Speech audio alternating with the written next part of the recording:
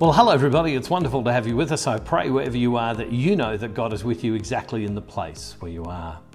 Knowing Jesus, like any relationship, requires time. But time can be very difficult. Have a look at this in Mark chapter 1, verse 35. I have read this scripture so many times and it has spoken to me so many times. And if you listen to me, you'll probably hear me read it many more times. It says, in the morning, while it was still very dark, he got up and went out to a deserted place, and there he, that's Jesus, prayed. And Simon and his companions hunted for him, and when they found him, they said to him, "Everyone's searching for you." He answered, "Let us go on to the neighbouring towns so that I may proclaim the message there also, for that is what I came out to do." And he went throughout Galilee, proclaiming the message in their synagogues and casting out demons. What I love about Jesus is Jesus would always go and spend time with his Father in prayer.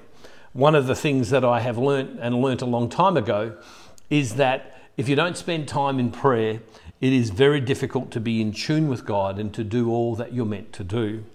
But the truth is, that's very difficult. I've been privileged in these last few days to have a few days away very quietly and to listen to God. But to be honest with you, when my children were young, and Rosemary and I had young children, getting away for a few days was almost impossible. When I worked in a job and only got a couple of weeks leave a year, and then on those couple of weeks leave you went on holidays or you did other things, finding time to go away and spend on a retreat was very difficult to do. There is times in my work and in many people's work where you just don't have that time. Responsibility prevents you from being able to find time with God. And to be honest with you, for many years, I just couldn't do it because I couldn't find the regular time or a time to do it. So how do you go on a retreat? How do you listen to God in the midst of the busyness of your everyday life with all of your responsibility? I've talked to a number of people who own businesses or in upper management, and one of the things that they've said to me is they just can't get time away. And I understand that. So how do you go on retreat? What's retreat mean? Retreat means to step back to make an opportunity for God to be more alive in our life. Retreat means to step back to make an opportunity for God to be more alive in our life and to pique our senses to listen to God. Well, I've made a list and I'm going to read to you this list. I'm going to ask Scott if he'll just put it on the side. If you're going to spend time with God, you've got to do it in the midst of your busy life. Is that you declare a time. You might say from Monday morning until Wednesday evening, I'm going to have a special time with God. I'm going to have a special time listening to God. Now, in the midst of that, you've still got to go to work. You've still got to get your kids ready to go to school. You've still got to go to activities, things with the children or with your work. All of those are still going to happen. You don't have the ability to go away and sit on the side of a mountain. You don't. So the very first thing you do is you declare a time. This is the time I'm going to spend with God. The number two is you make a decision to reduce distractions in your life. You might decide for that period of time, I'm going to reduce the social media that I'm on. In that period of time, I'm going to reduce the television that I watch. You might decide I'm not going to read the novels or the other things that I do. What I'm going to do is I'm going to focus my time, the short amounts of time with God. The third thing you do is give up normal. Give up normal. And what do I mean by that? Give up the normal things that you might do as a source of routine. So at the end of the day, you might come in and sit down and say, I'm just going to sit down for half an hour. You might decide I'm going to use that half an hour to spend with God. I've shared the story many times of a gentleman by the name of John who would come home at the end of work. He'd make himself a cup of tea and then he'd go straight to his room and he would spend 15 minutes in prayer every day. He was an extraordinary person. You might, number four, books or videos.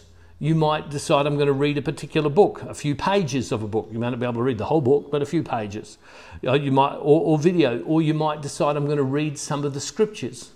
And you could go, and if you don't read the scriptures often, read the Gospels, Matthew, Mark, Luke, John, and just I'm going to spend my normal reading time doing those things.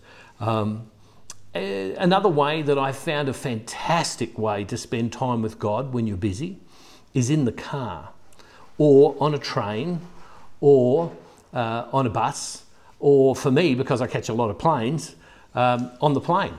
And you might be surrounded by people, but you're alone with people. And in that time, who knows what you're talking to God about?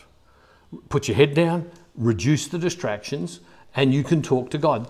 Your car is a phenomenal place to be in communion with God. You can turn your car into a chapel every day without fail.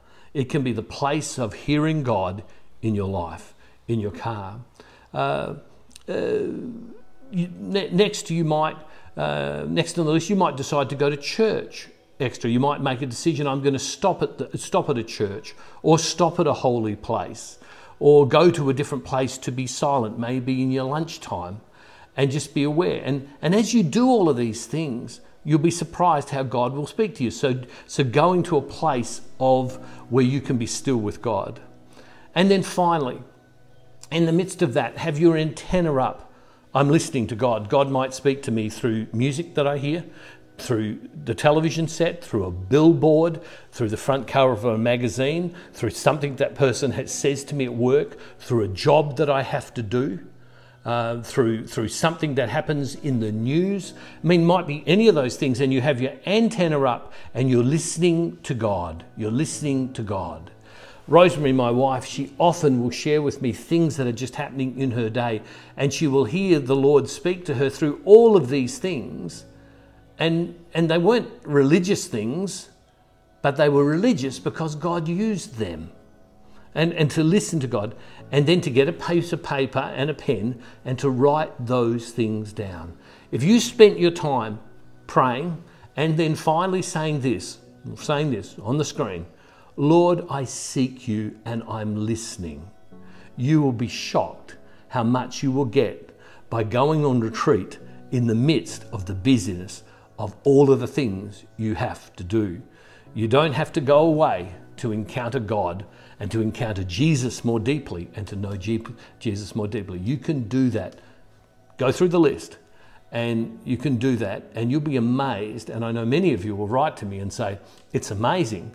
I never knew God was right with me in the midst of all those things, but he is. You don't have to go away to encounter the presence of God if you would be prepared to just declare a few days that this is my time of seeking after God, and I'm going to do this once a year, maybe twice a year, as my intense time of listening to God. It will renew you, it will change you, and it will change your love life of those people that you love in your life and those things that you do, because you will be closer to God and you will know Jesus more powerfully.